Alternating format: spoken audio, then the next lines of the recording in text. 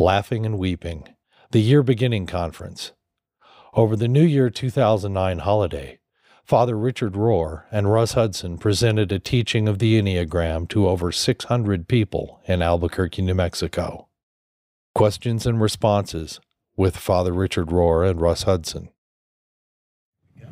Richard, you had talked about the importance of walking through pain. How does a person know when they're still walking through it versus being stuck in it? Okay. I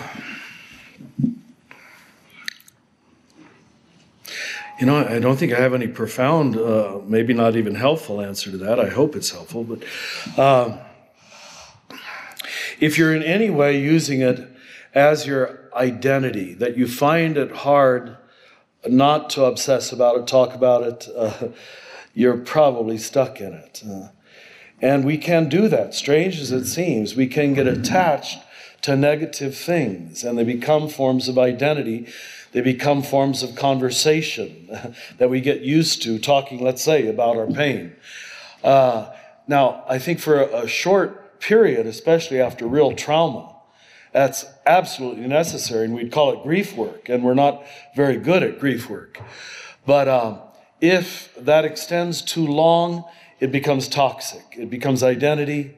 It becomes actually a barrier that makes relationship impossible, because the only way you can connect with me is through my pain. So it's necessary for a short time, and I think that's just wisdom and good relationship, honest relationship, which leads you, okay, it's time to say this is reality.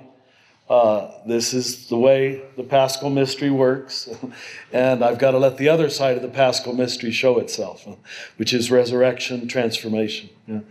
But by saying that, I don't want to underplay the importance of grief work, the necessary, what'll feel like an attachment to it, working with it, struggling with it, being without feeling for a while.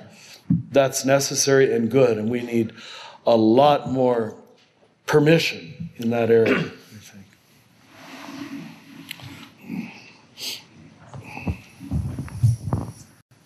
think.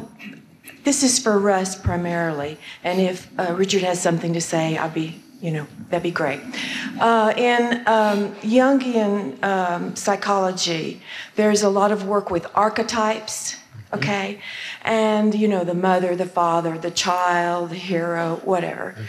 How does that correspond with the Enneagram, and especially what part is the child? Yeah, an interesting question.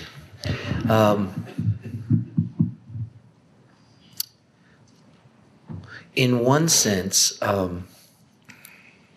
I think the first temptation is to try to make everything match with the Enneagram types. But that's not always how things work with the Enneagram. I would say more that, particularly with relation to the archetype of the child, you could say that each Enneagram type holds that child in a different internal constellation. Like each type has a particular relation to the child. Some types might have a kind of exaggerated identification with the child.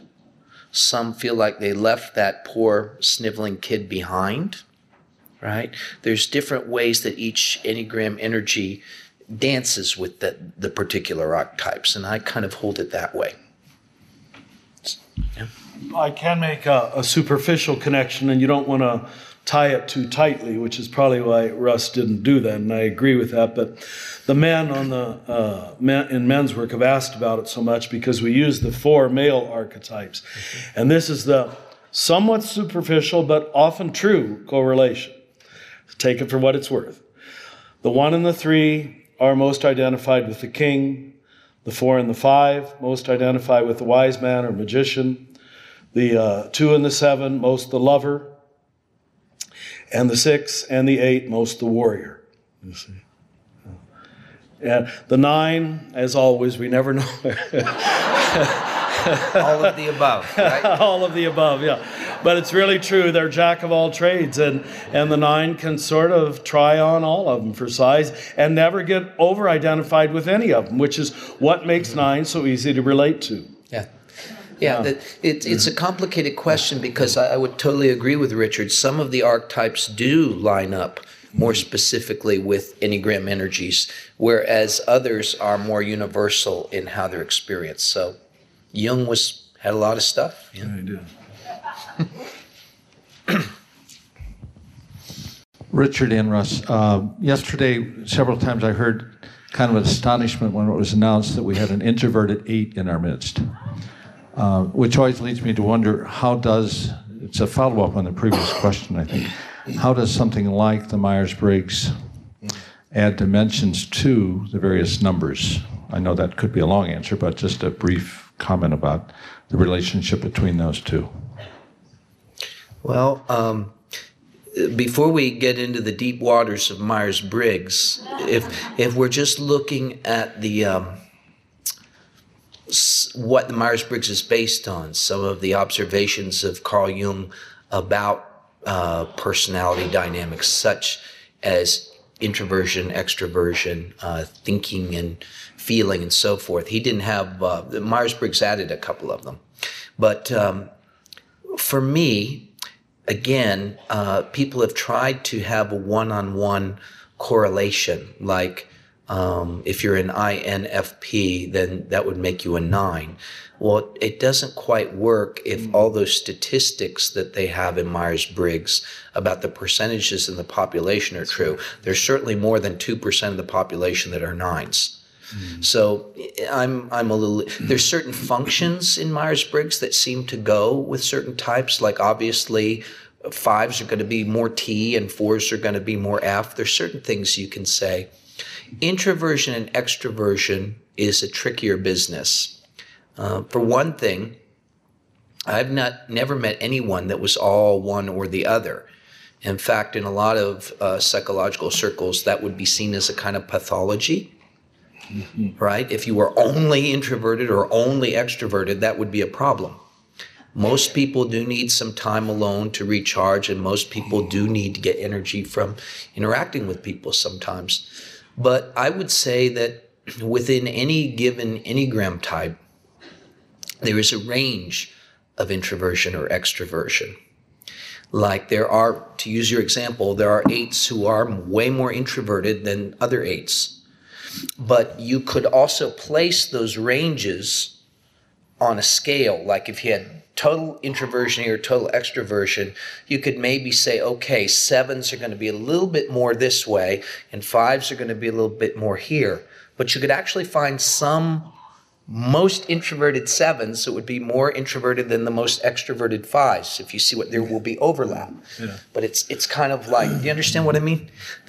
I just see that it is a much more fluid thing than people usually talk about it. I was just going to add, there have been an awful lot of doctoral theses on this subject, the correlation between the Myers-Briggs and the Enneagram. You could Google it, I'm sure. I've had people do that. Must be several dozen people have tried to show the correlation. Father Rohr and Russ, I wanted to ask you, recently we were presented on television with CEOs and CFOs sitting looking into the cameras with this sort of doe in the headlight look, and we come to find out that their corporations are billions of dollars in debt. We find companies going bankrupt. As a 9, I'm very concerned about the mother who is single and working and now does not have a job with the bankrupt company. But I guess my real question is, what kind of people are these?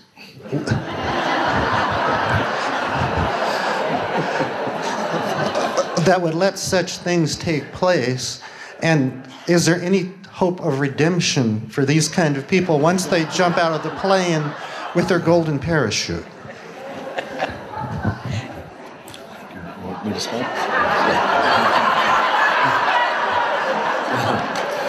You know, let me just try this.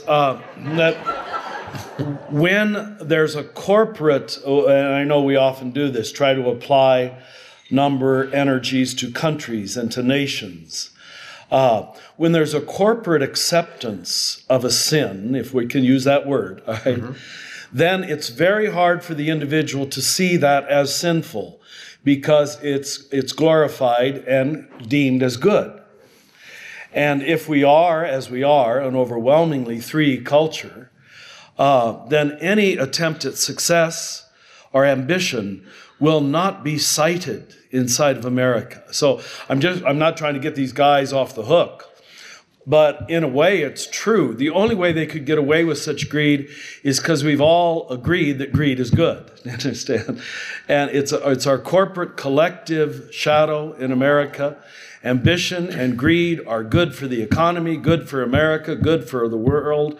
And we even used to have that phrase, what's good for GM is good for America. Isn't that strange that it came back to bite us? So that would be my only response, that I don't think they seem to be very enlightened people for the most part, but they certainly reflect the unenlightenment of America as a whole. And that's why it could get that far without being cited. Do you follow? Yeah, I absolutely agree. And the way we talk about it in our Enneagram work is to look at what we would call the structure of the inner critic. Freud introduced the idea as superego, but it's an idea that's evolved over time. But most people's idea of good doesn't come from spirit whatsoever. It comes from programming, pure and simple. The most heinous acts in the world are usually done by people who think they're doing something good. That's right. I was in New York on September 11th and watched those towers come down, and I can tell you that the guys who were flying those planes into those buildings thought they were saving the world. So what can we learn from it? What's interesting to me is, there's a lot of unconsciousness out in the world.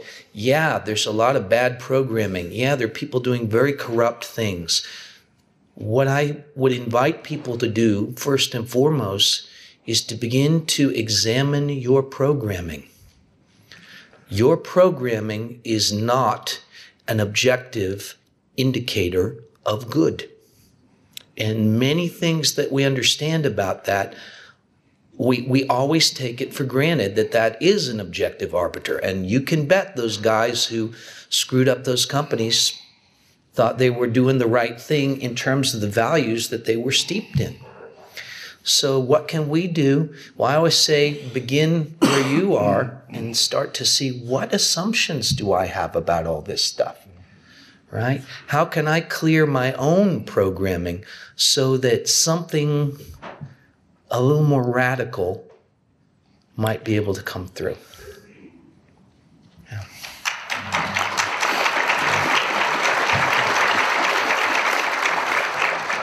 Okay, I think my question is to both of you, and it's for those of us who are newbies and either have finally agreed to accept what we think our number is, or are still struggling with trying to figure out that number.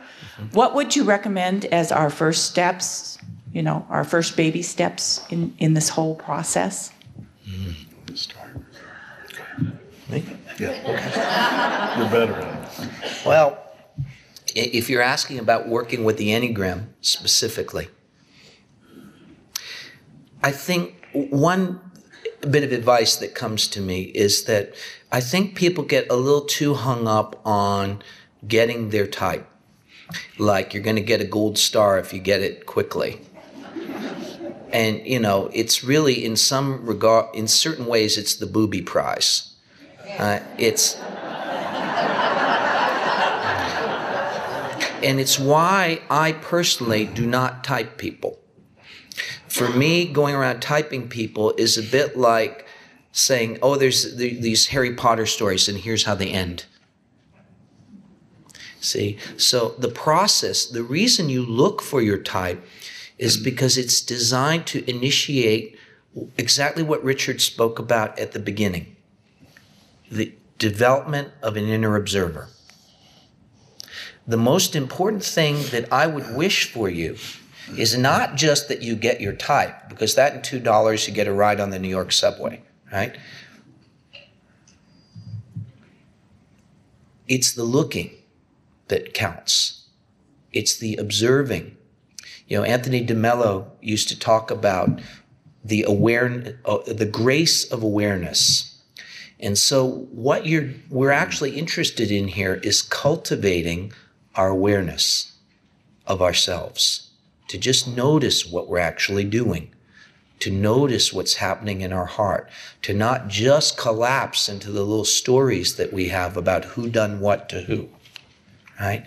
So anything that, even if you don't know your type yet, I'd say don't pressure yourself. It makes it harder.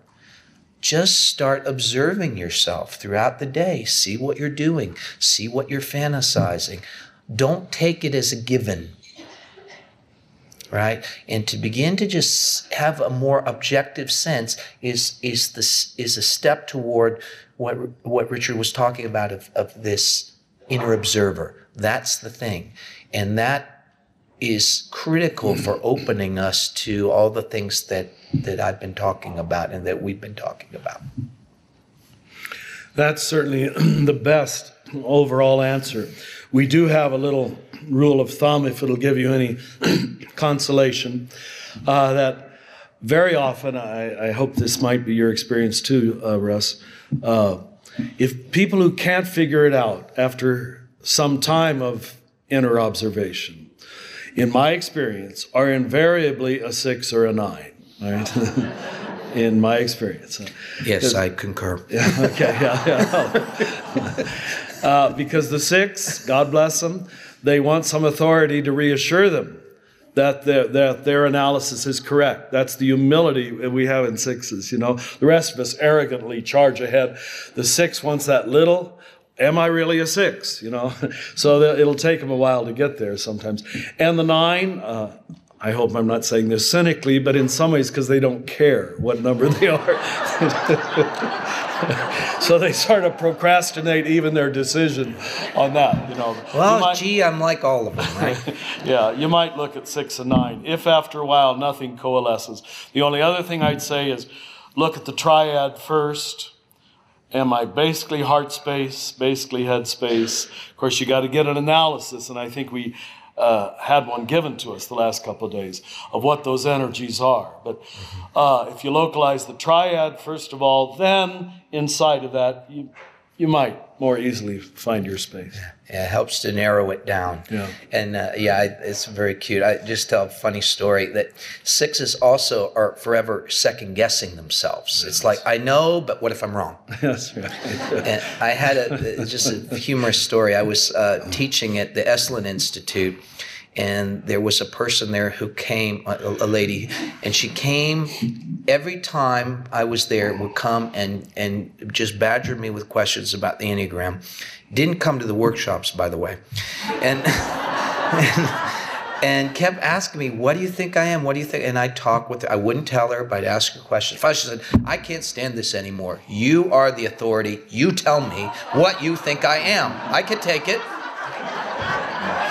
So I said, okay, my impression is that you're a 6. She said, no, I'm not.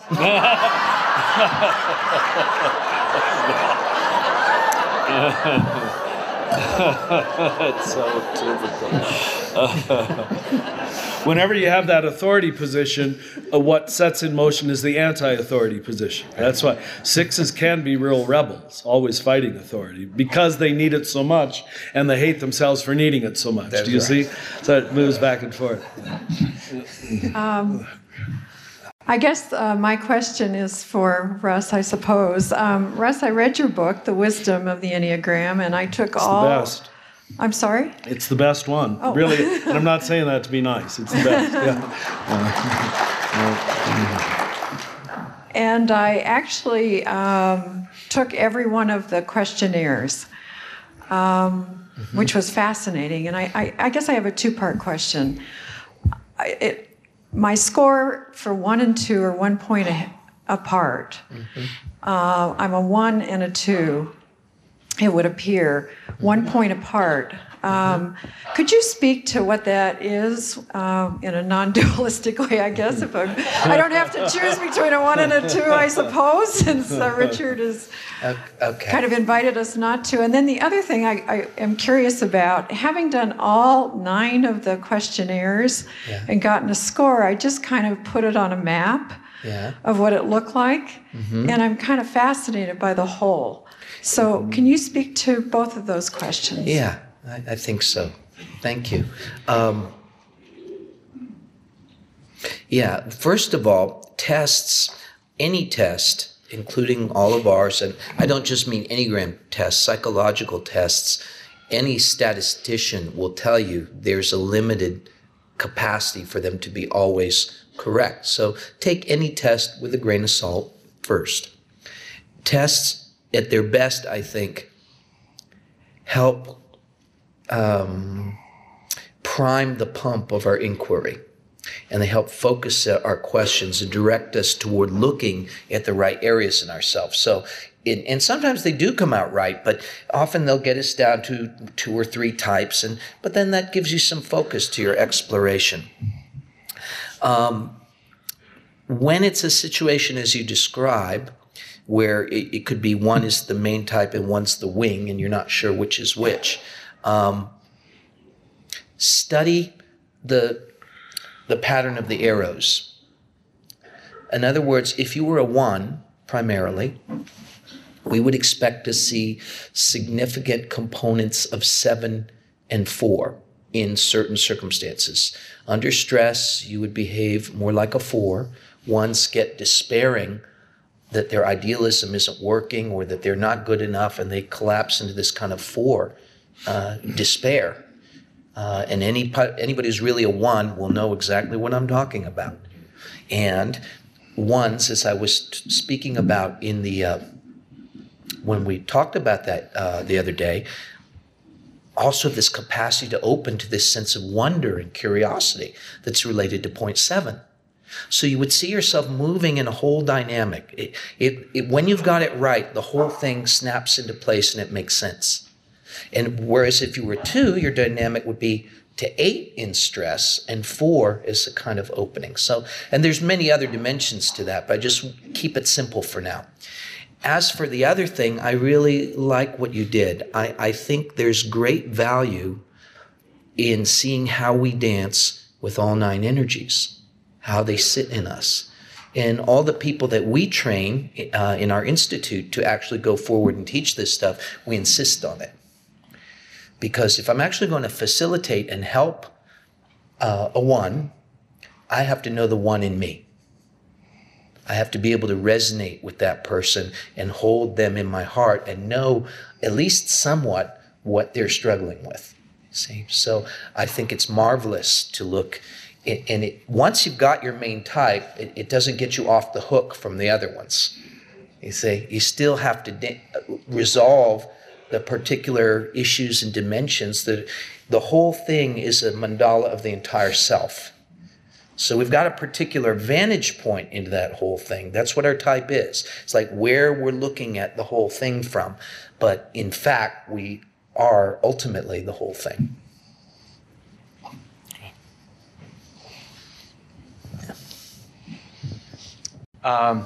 Russ, I'm curious how a psychological crisis, maybe in somebody's life under severe pressure or whatever, might affect their core personality type. Does it? In my mind, I had this image that it kind of bounces to other numbers, or does it just descend deeply into the dysfunction of their number? Okay.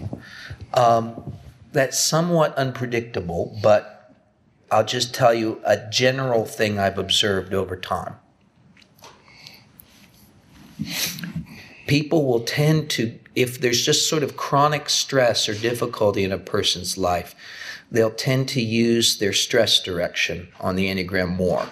For instance, I as a 5, if I'm just under a lot of pressure and not getting enough rest, watch me turn into the quick-minded motor mouth running around, and I'm just running on nervous energy, and then I'm in the difficult part of 7, right?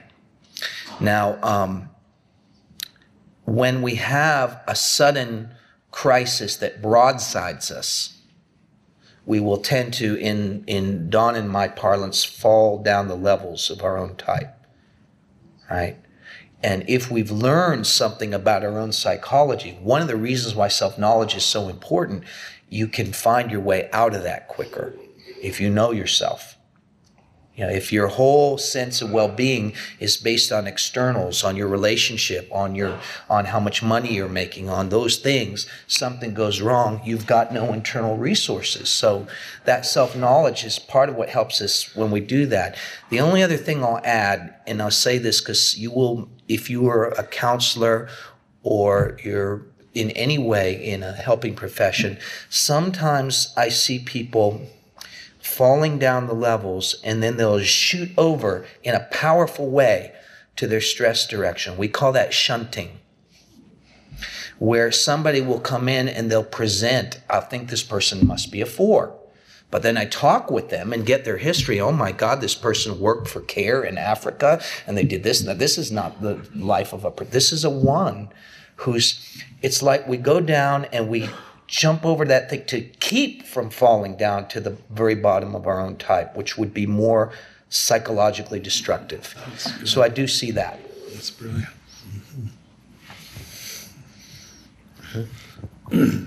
A question primarily for Russ. The 3, 6, and 9. My type is a 9. I'm an INFP, so I'm traditional 9, I guess. Very good. But I'm close to the middle. I like what you said about I and E because I'm near the middle on I and E. But my question has to do with the fact that as a 9, I moved to 3 in security and 6 in crisis. So I'm moving around those, and I've read a lot about the 3, 6, 9 being wounded in the very energy that they're in the center of. That's so right. My dynamic is to move from woundedness to woundedness. And so my question is, how do I tap into the energy of my triad? Is it through my wings, through the healthy overcoming the blockage in my 9-ness, or is it both and? Okay.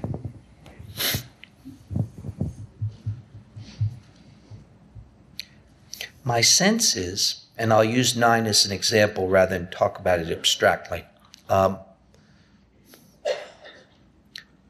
What happens is we start to bring the awareness to how we're limiting ourselves. That's true of all the types. We're all saying no to some aspect of our being. The funny thing about 3, 6, and 9 is we're, in a sense, saying no to a very central aspect of our being. But all 3 of those types do that because they believe they need to stay in a relationship that's critical to them. Read that with your mom and dad when you're a kid. And everyone else important later. Like, as the 9, if I have my strength, energy, and can come out like that, that's going to mess things up. So I better just not go there.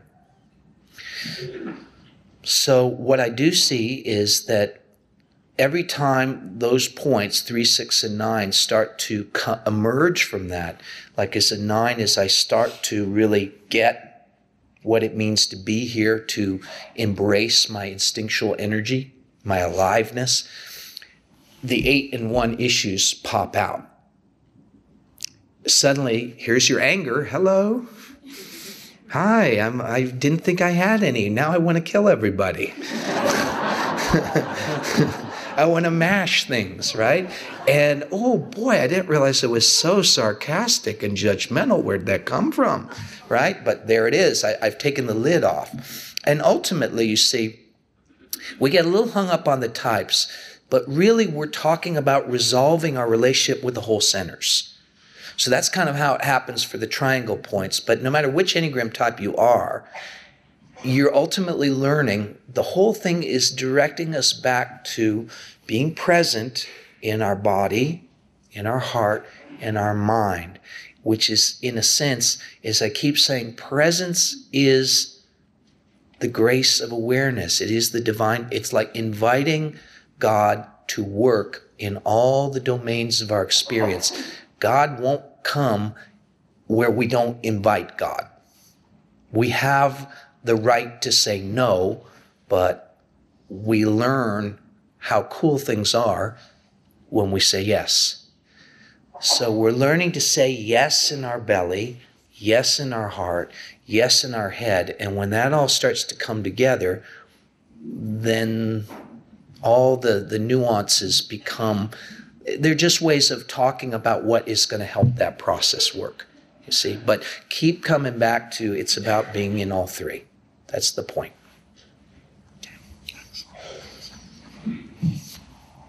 Are there certain spiritual practices that you would say are very good for certain triads?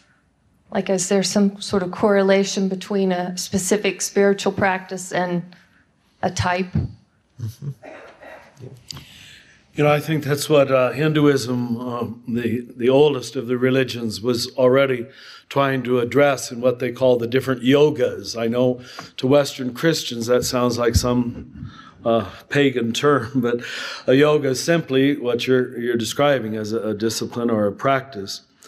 And bhakti yoga, for example, you go to India and you see these loving people pouring oil over the statues, or putting flowers in front of them, or lighting incense. It's very heart-centered. It's creating an altar for the beloved, and bows and kisses and gestures are always going to make great sense to the heart people. I think that was an element that Protestantism really didn't understand. It almost eliminated bhakti yoga, or the heart devotions. We in the Catholic tradition, I know when I have Mass at Holy Family, early in the morning, you'll see the little Mexican ladies coming around touching each statue. Now, you know, someone would say, oh, that's paganism or that's superstition. No, that's the heart which needs touch. It doesn't want to process it all by head ideas. It needs a devotion, the lighting of a candle, you understand, or the burning of incense that feed the senses. And these are oversimplifications, but the yoga, of course, needed for the head people is something to stop the tyranny of the head. So it's no surprise that Buddhism came out of, probably the 5-6 space, and developed this subtle perception of the mind like no other religion has, and learned to recognize the tyrannies of the mind and the addictions of the mind. So meditation and contemplation is a serious practice. You can't just play with it to seek moral superiority or a name for yourself as a contemplator. But serious practice seems to be somehow necessary for head people. I taught to several of the groups yesterday the practice of walking meditation. I think very often, I don't want to make universals or absolutes of any of these, but very often we gut people need something like the Yahweh prayer, the breathing prayer, or walking meditation, something that includes the taming and the releasing of the demons of the body. All right, so we can be present to it because we're so in our bodies in a good way, but also in a bad way. So that'd be my oversimplified, something body-based, cellular, for the gut people, something heart-based and affectionate, even though those can be traps for each of them. It's still where they might most often get in touch for the heart people, and some form of disciplined meditation or contemplation for the head people. Yeah, the one thing I would add is that I think when people are getting into a practice, when we're trying to establish a practice, it's very important that we do it. Right? So we will tend to gravitate to practices that are congruent with the natural flow of our soul, of our personality. As a 5, I like to sit in quiet meditation. I like to read philosophical tomes about all this stuff. And that was a natural way for me to get into it. Maybe I have a 7 friend who went straight to ecstatic dance and things like that. And that's good and natural. But I think there comes a point in your process where you have to, in a sense, challenge. And it's hard to say what that is. You can't say, well, after 1 year, do this. But I think there comes a point where you know that you need to bring another ingredient into the process. So maybe, and for me, for instance, I went into this Gurdjieff work, and after I'd been sitting quietly in meditation, I needed to get into my body, and they were handing me a shovel or a hammer, and I had to start doing another kind of inner work. So I think that in terms of starting things, it's easiest if you go with the nature of your triad. But there will come a point later in the process where your soul will want the next stage. Yeah. Yeah.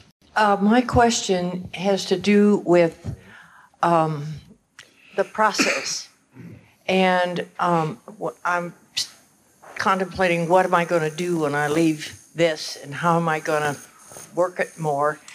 And do you think it works better if you do it, do it alone, do your own inner stuff, whether you do it with a spiritual advisor, whether you do it with another person who's struggling or, trying to learn more about it?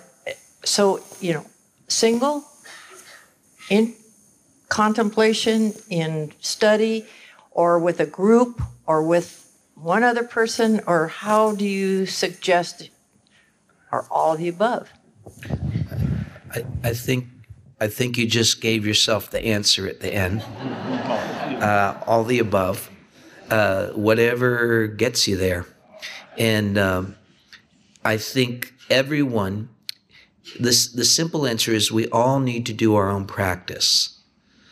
And I would suggest that anyone who's serious about the spiritual life needs to have a daily practice, a daily centering prayer, daily contemplation, just time that you take to be deep within yourself, within your soul, and in communion with your God.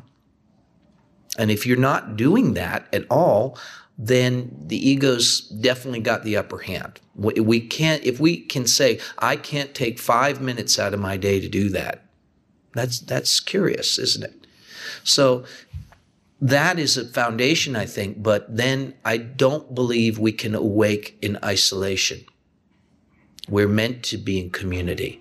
The idea of the church, the original idea of the church as the body of Christ, that together, when 2 or more are gathered in my name, there will I be also, is a very important part of this. And Gurdjieff also, speaking from the Enneagram tradition, said, it is not that it is difficult to awaken by oneself, it is impossible. We absolutely need each other. So whether we're with mentors or whether we're just trying to sort it out with other people struggling on the path, hallelujah for all of it. It's all necessary. And see what Spirit brings you in terms of opportunities, and take them when you can recognize them. That's what I say.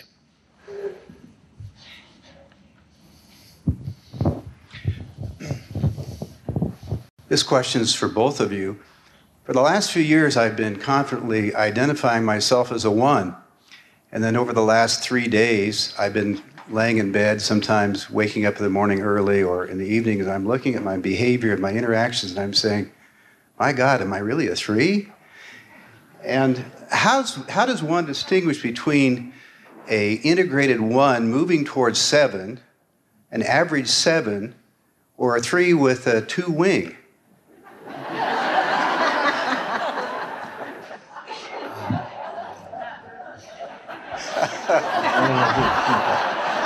I suppose I should start because that's my space. And I know people have told me they thought, Richard, could you be a 3? So I've struggled with that too.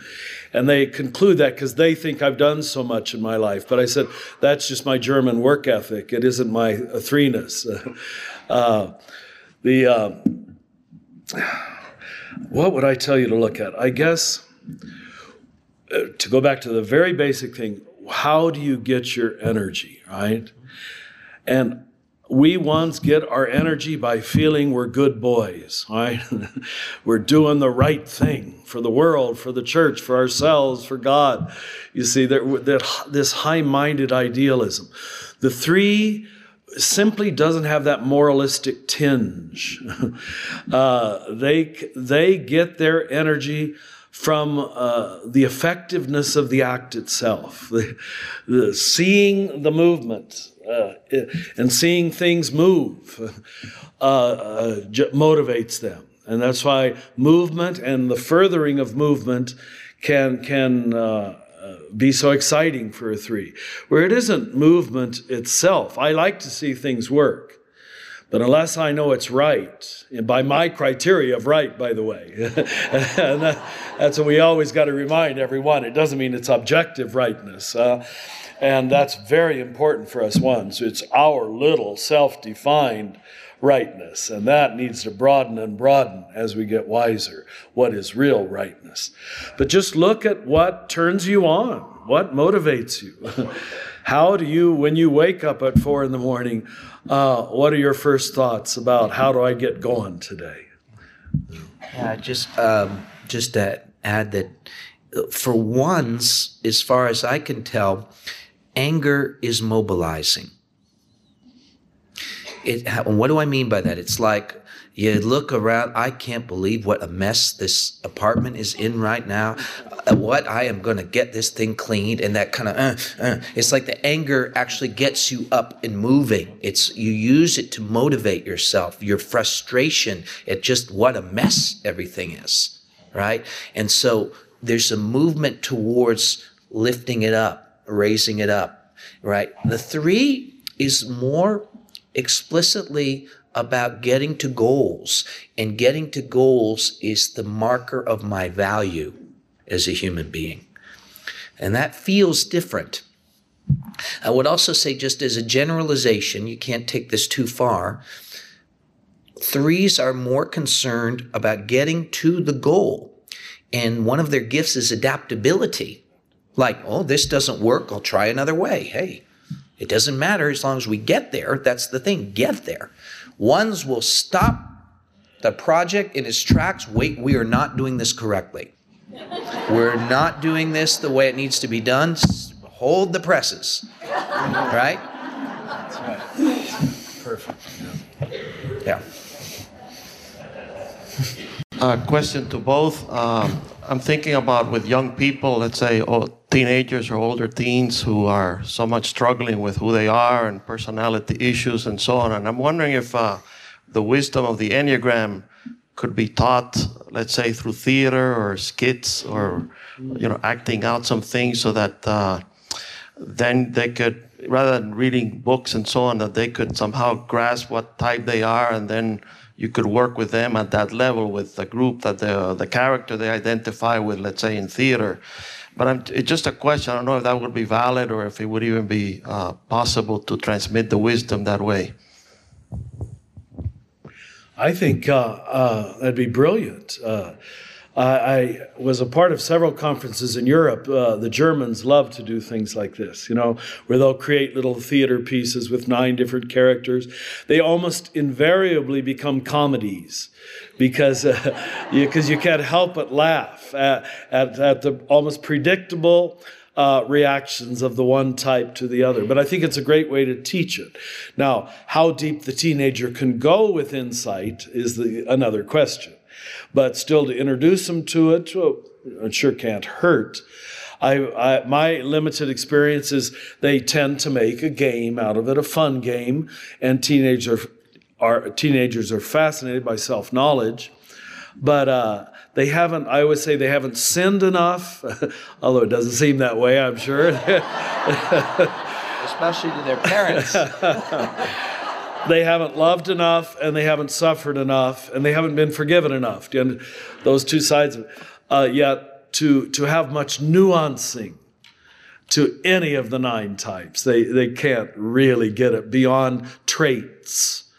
They will become fascinated by a study of traits, but they haven't sinned and suffered enough to go to energies, usually. Yeah. I completely concur with that. And I would say with teenagers, it's important their self-motivation about wanting to know this. That's one thing. I know a lot of teenagers that just absolutely love the Enneagram. But I would give you just one caveat that when I'm working with young people, and for whatever reason, I get a lot of teenagers and young people coming to me, I don't go into the work about the passions as much, nor into the work of ego reduction, because they're still in the business of developing an ego. So I don't teach it like I would to an adult. The way I use it with teenagers is to, especially in alignment with role models, I find out who their role models are, who their heroes are, and we talk about those people as their types, because what teenagers are looking for is a mirroring, a reflection of who they are and who they're trying to become, and they're trying to find out that who they are is okay. How many of us would have been so relieved to find out that the particularities of who we were was not only good, some of the people we admired the most were like us, right? So for me, for instance, as a 5, to have known some of the people I most looked up to as a teenager had similar personality traits, and that I could model myself on their good behaviors would have been a huge help. So I just suggest that as you're teaching the Enneagram to young people, do it as a way to help them model and see their best qualities. And that's going to help them a lot. I've done other work in the notion of shadow work, and they've recognized Enneagram as a method for shadow work. But also they bring up the notion of loyal soldiers. And I'm sort of toyed in my head with the notion that loyal soldiers, so your type is kind of a packaging of loyal soldiers. I don't know if you're familiar with that work at all, but I'd like to understand a perspective on that. And it's directed to both of you. I'm not as familiar with that concept. So Bill Plotkin, of course, uses this term a lot, a loyal soldier. And we wouldn't want to just apply it to the 6, who can often be a loyal soldier. But I think it's close to what Freud would mean by the superego, right? And we as Christians have confused the superego or the loyal soldier with God, or with true religion, with disastrous consequences. The loyal soldier is that part of every one of you which easily shames you into shape, all right? It's the early parental voices, the early moralistic voices that came to you from, and some might be good, from parents, from religion, and from culture.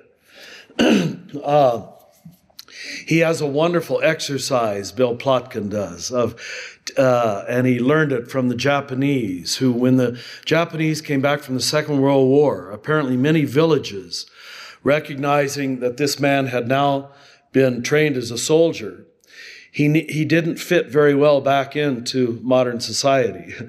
Edward Tick's new book, War and the Soul, is recognizing the same thing, and seeing that soldiers in many historic cultures needed long purification rites to be realigned with society again.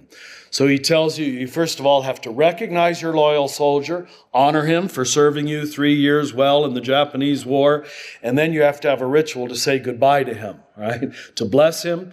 You got me through the war, but your skills are not the skills I need to survive in healthy religion and healthy society. And because we have no way of recognizing the loyal soldier, that he's good for a certain purpose, he tends to take over. And that's what's happened in religion. Religion confuses the loyal soldier part of us with God. confusing the superego with real morality. And sometimes they're at absolute variance with one another. So I want to say it that way to first of all, recognize it's in all of us, this early shaming voice that leads you by guilt and fear. Do you understand? That is not, and any good spiritual director can tell the difference. That's very seldom the voice. I'm going to say that's never the voice of God. Right? You can't get very far with your loyal soldier. It just gets you through the early war. You understand? But you have to find a way to honor it. It builds you boundaries, identity, ego structure, defensiveness to protect yourself. But it isn't very good for the second half of life. In fact, it's largely bothersome and problematic and keeps you from enlightenment, from transformation, from love, from forgiveness, from all the things that really matter in the second half of life. Yeah, I would agree that it's the part of us that most blocks the quiet voice of inner guidance. It's the part of us that most drowns out the real arising of wisdom coming from Spirit. And we're so deeply conditioned from a very young age to listen to it. It's a major and really not, it's only in this time I think people are starting to understand this. It's sort of a revolution in spirituality in our era, that being able to discriminate that shaming, critical voice from the true voice of, well, the Holy Spirit. That's right. That is the beginning of a true spiritual maturity, and that's the beginning of us truly walking our faith. What do we believe, that inner shaming voice, or are we willing to step into this unknown that we're invited to? See, and so many of us who seek leadership in religion are boys and girls too, who totally identify with the loyal soldier, and we think that's our job. Right. To get everybody else to honor their loyal soldier. So very often ministers in religion end up keeping us in the first half of life because that's where they are. They're not bad people. Do you understand? I'm not trying to shame them now, but they need that crossover to wisdom, to guidance, to spiritual listening. And you do not get there by guilt and shame and fear. But those are the only voices the loyal soldier understands. So that's why many of us preachers, if we're still there ourselves, we try to lead you by shame and guilt and moral mandate, do you see? Which only keeps you and us in the first half of life. This is a question for Russ. I really appreciate the way that, as you've talked about the 9 types, that it's good for us to look at it holistically, that I could see how very easily a type could become a programming and not something that's liberating us from our own programming. Yeah. And as we look at the symbol, 4 of the points as we move across, 2, 4, 5, and 7, as they move across, one of the points moves across into the same triad, and one moves across to another triad, and one of the triads is left out. And so as we continue to do this exploration, we're working from that point of view, how do we, so coming from a point of view of the 7, how do I approach the heart type in my continuing exploration, because the 2 points that I immediately move to aren't in that triad? Okay. Again, I think it will help if I address it specifically through this, the particularity of 7. Yeah, not all of the types by the arrows go to all the triads, but that's it. It's not meant to be that. You could think of the types in the arrows as ingredients needed to unlock the way you've limited yourself in your primary type. They're like the 2 keys to the prison that you've unconsciously locked yourself in. And they aren't necessarily about being in all the centers. There are several things going on at the same time. We started this whole thing with the discussion of non-dual thinking. One other really cool thing about non-dual thinking is you can hold multiple variables at the same time. Your thinking isn't just an algorithm, a sequence, like do this, then do that, then turn right, then do this. That's like two-dimensional thinking.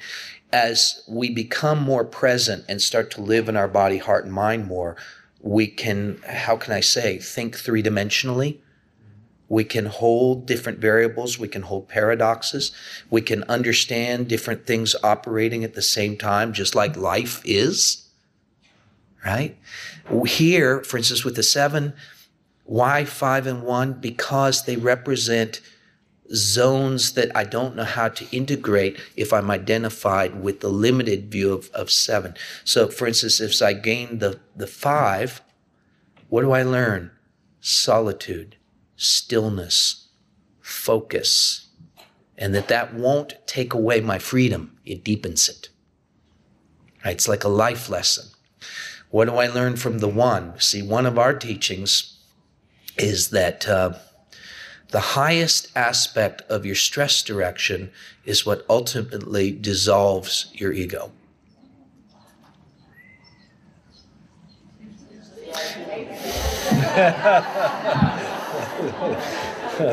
The highest aspect of your stress direction is what ultimately dissolves your ego. We call it the missing piece. So for you as a 7, what you fear is the loss of freedom, yet what you discover is the only real freedom is absolute service, absolute alignment with the divine will brings this endless sense of freedom, right? It seems completely counterintuitive. If I'm just in the 7 fixation, that makes no sense. 1s are those uptight people who are all into rules, and boy, they're the most against freedom, and I want nothing to do with that, right? But as we grow and mature as human beings, as we get some of that 5 lesson of loving the stillness, loving the silence, loving the focus, right? Then we start to understand what our real liberation is. And each type has something like that. So think of those 2 not as like the balancing of the centers, but as really important lessons that you need for the unlocking of your own type. I'm in the 2 space with a lot of 1, and I'm an NF on a Myers-Briggs. Been doing the work a lot of years, and the question has a lot to do with the last 2 questions. When I finally read Almas's work about several years ago, my heart cracked. It was a horrible thing, and it was good, and my head cracked. I can't say what happened in my body. I have no sense. And I'm in a scary place, but it seems to be wholly scary, but it's not holy. And part of me is like a little 6 boy saying, you know, please, mommy, daddy, but that seems to be going away as I'm asking the question. but please comment. The image that comes to my mind is I want a stick to keep that wound open of the broken heart. And I don't mean it negatively, and the broken brain. And I want, where else? Just reading, I want to know where else to go with this Almas stuff and this holy ideas, which broke it all open. Where else is it? What other resources? What workshops? What? Okay, thank you. That's for both, obviously. Yeah. You want to start? Just say briefly that, I haven't really taught holy ideas here.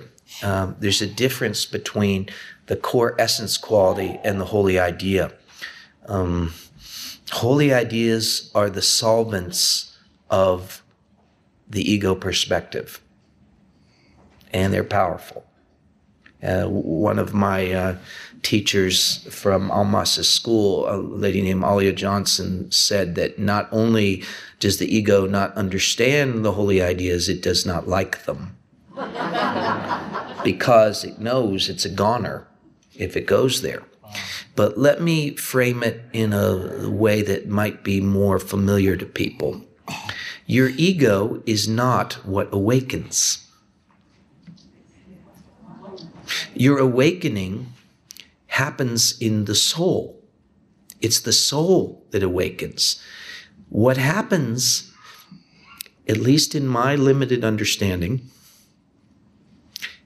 the soul stops believing that it's the ego, and it recognizes itself as spirit.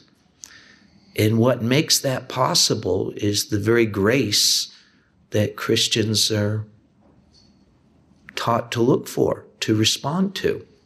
It's a grace that releases us from this limited, hypnotic, powerful, earthbound sense of ourselves. We really think we're these pieces of meat walking around.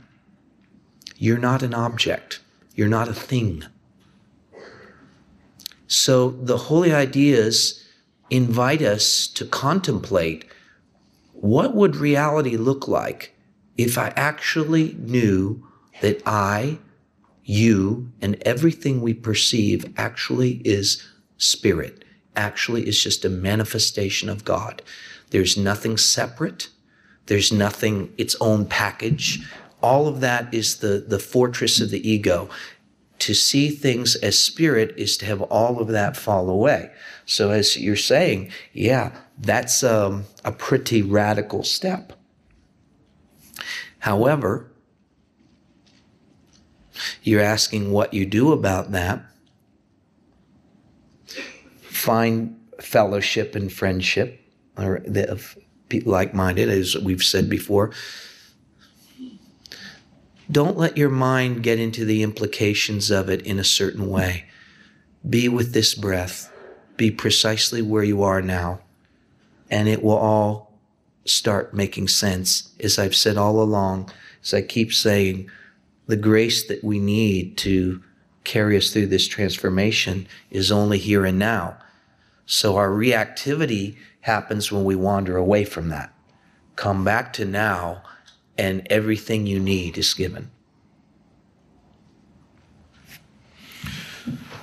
He's giving the most radical and true foundation, and all I would add as a corollary is don't search too hard for the formula, the workshop, the technique, the method, because that puts you in the driver's seat of finding it, and invariably you'll choose something that is already pleasing to your ego structure. Do you understand? Yeah. So that's why the practice of the presence of God, or the grace of the present moment, or what Paula D'Arcy so wisely calls God coming to you disguised as your life, is a better overall method. That what comes to you is for the rest of your life your teacher, where you don't have any say about what it is. You know, how do you react to the red light? How do you react to the difficult person? How do you deal with the lost job? How do you deal with the loss of reputation? Those are your schools for the rest of your life. And there, the ego cannot determine when they come, how much force they have. So it will always leave you vulnerable, do you see? Whereas seeking out the more enlightened teacher or whatever, do that, but that's not the greatest teacher. At the end of your life, you'll know that your life and the events it brought your way outside of your control were your greatest spiritual teachers. Yeah. It's that is real non-duality too, by the way. It's like not some weird esoteric state that has nothing to do with life. That's false. That's some kind of dissociative trance. Non-duality is like looking at my glass of water and actually perceiving what's here. Okay? It's not in any way different from the life we're leaving. Russ, I was very intrigued with the piece of music that you played after you talked about the first triad. I was wondering if you have identified pieces of music for the other two triads, and also if there's been any research done about using music in helping us with our types and even with the Enneagram.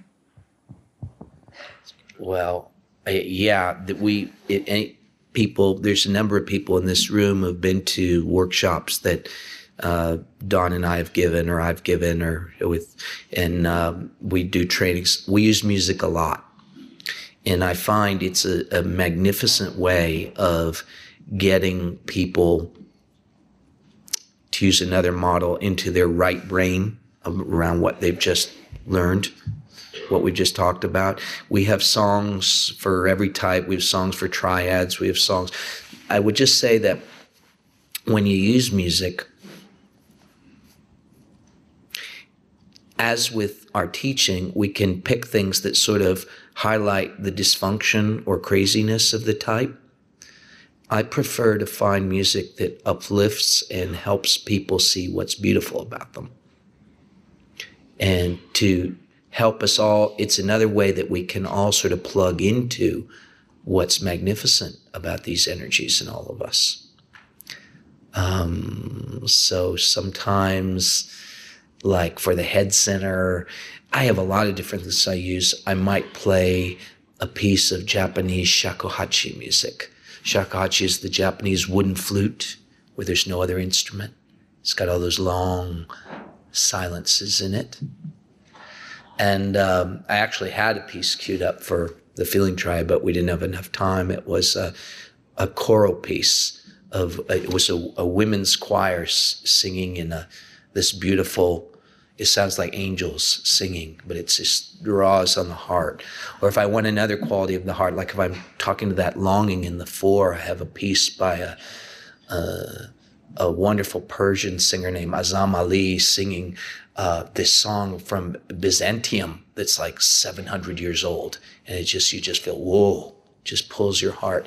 So I think that music is a great way to help people understand this work on a deeper level. Right over here. Please bear with me as I try to get this question out. Eckhart Tolle says that unless this new consciousness evolves, that 100 years we're not going to be around. Putting the history of the Enneagram to the side, my understanding, it was an oral tradition. It was sort of a secret, and it was not intended for the masses. I'm thinking about the single mother that the 9 mentioned, or the person with the type 9 personality mentioned. I'm thinking about the widows, the orphans. I'm thinking globally in terms of the Enneagram, and in terms of the global issues that we're faced with: poverty, racism, militarism. Question.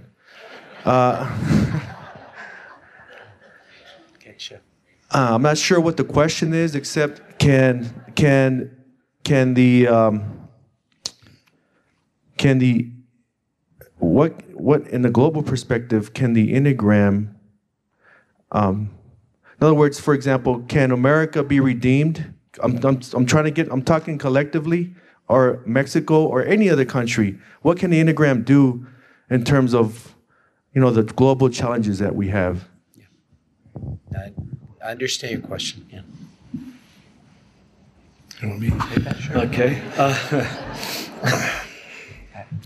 It's always been a bit of a dilemma for me, because I think none of us want to make spirituality, because it can't be an individualistic thing. We know that if it's true, then truth has to somehow be shared in the collective conscious and the collective unconscious. And yet you and I, as little units inside of this collectivity, all we can do is work on ourselves, do you understand? But then offer these selves as conduits, as connectors, as bridge builders.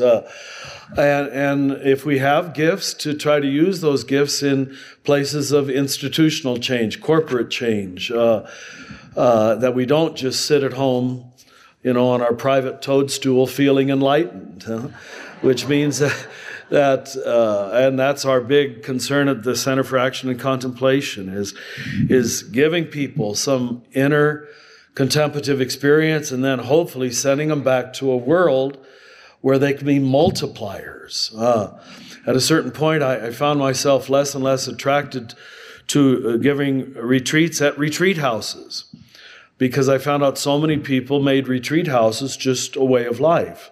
They weren't multipliers in society. They didn't do anything with it beyond seeking another retreat next year.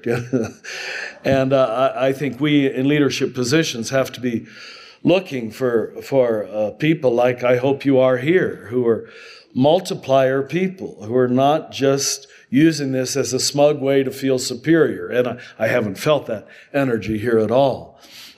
But we have to connect immediately the transformative message with society. And in the very way I think we communicate it, that it isn't taught in an individualistic way. Yeah. Your question is very central to what we might call the Enneagram movement. And by that, I don't just mean folks going around talking about types. The Enneagram has a longer history than that, and I won't go into all of that. But I would say that when Gurdjieff introduced the Enneagram, he said it was a symbol of what he called the fourth way. A fourth way is not a religion. It's something that appears. It's like, I think of it as a lifeline from God. And the fourth way, basically, there's just a few key things that define it. One is it's people working not on a single center, not just being ascetic, not just being a devotional, not just trying to quiet their mind, trying to work on all of it. One. Two, it's a work in life. Exactly as Richard just said, it's not a cloistered existence. It's not a renunciate path. It means spirituality in life, in the marketplace, as Gurdjieff used to say. Three, it's invisible because we're not a club. All are welcome. It is intended to break down the barriers between people. Fourth, it only appears when it's objectively needed for humanity to cross a gap in its development. And when Gurdjieff first talked about this, it was, 1905, the Gilded Era. No one had any notion or inkling of what was lying just around the corner with the First World Wars and the communist revolutions and the Second World War and the atomic bomb and all. Nobody could see that coming. Yet in 1905, he said, we're about to enter the most difficult period in recorded history. And he said that we're getting help from on high now that we can respond to. We're giving new tools to help us jump together to something that is not based in anything that we have hitherto understood. So you could say in traditional language, we're invited to a true walk of faith, where we're asked to step into the unknown and not believe in all the things that we think we know. And if we don't do that, I agree with you. We'll take one more question. Richard and Russ, this is for each of you. I have I guess it's a nature-nurture question, but hopefully framed in as non-dualistic a way as I possibly can. And the question, I guess, is, does each of us arrive with our Enneagram number predetermined, if you will, or is it potentially modifiable by environmental factors, birth order, family circumstances, etc.?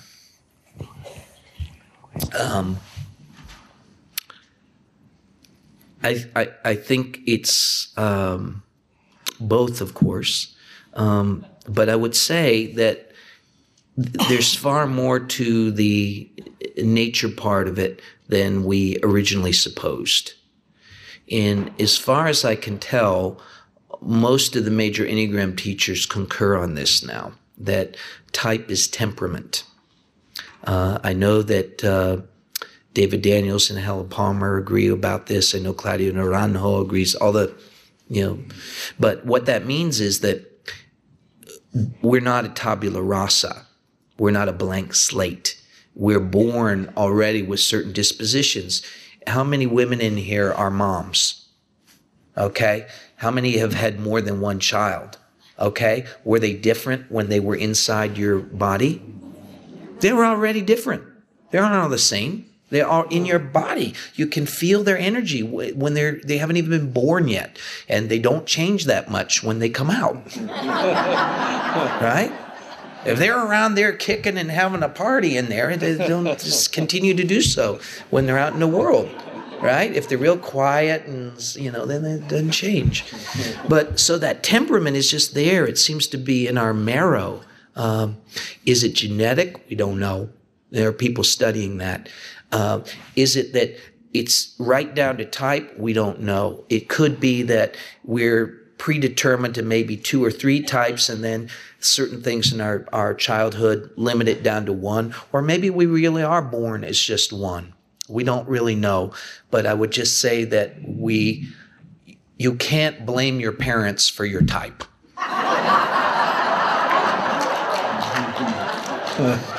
Good. Let me just add a teeny bit. That's so good. I have moved more and more toward it's foundational, it's nature. And then just that nurturance and choice has to have a space. I don't know how big that space is, but all any of us can do is choose from observing our own life. But I can remember as a little boy deciding to want to be a good little boy. Do you understand? Now, I think I was already programmed in that way. I think my German farm, Kansas Catholic parents certainly affirmed that, so it didn't get any kind of disagreement. But there was room for choice, freedom. There is room for nurturance to maybe shape that basic nature. But I certainly agree. The longer I work with it, I see it in the little kids. I've known Stephen's, Gracie, and Luke since birth, and we saw it there at the beginning. Yeah. Yeah, there's certainly room. Nurture is plenty important.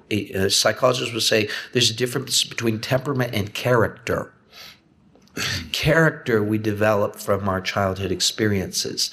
Or another way you could think of it, the better parenting we get, the more we will have a chance to start or enter life in a higher level of our type. The more difficulties in either the child rearing or sometimes in the social environment around us. Kids growing up in enough difficult neighborhood, or gee whiz, kids growing up in Iraq right now. Maybe they have great parents, but all that around them will have an effect on their character, on how that temperament is shaped. Sure. Think of temperament as like building material, and character is what's built from that material. Thank you. Thank you.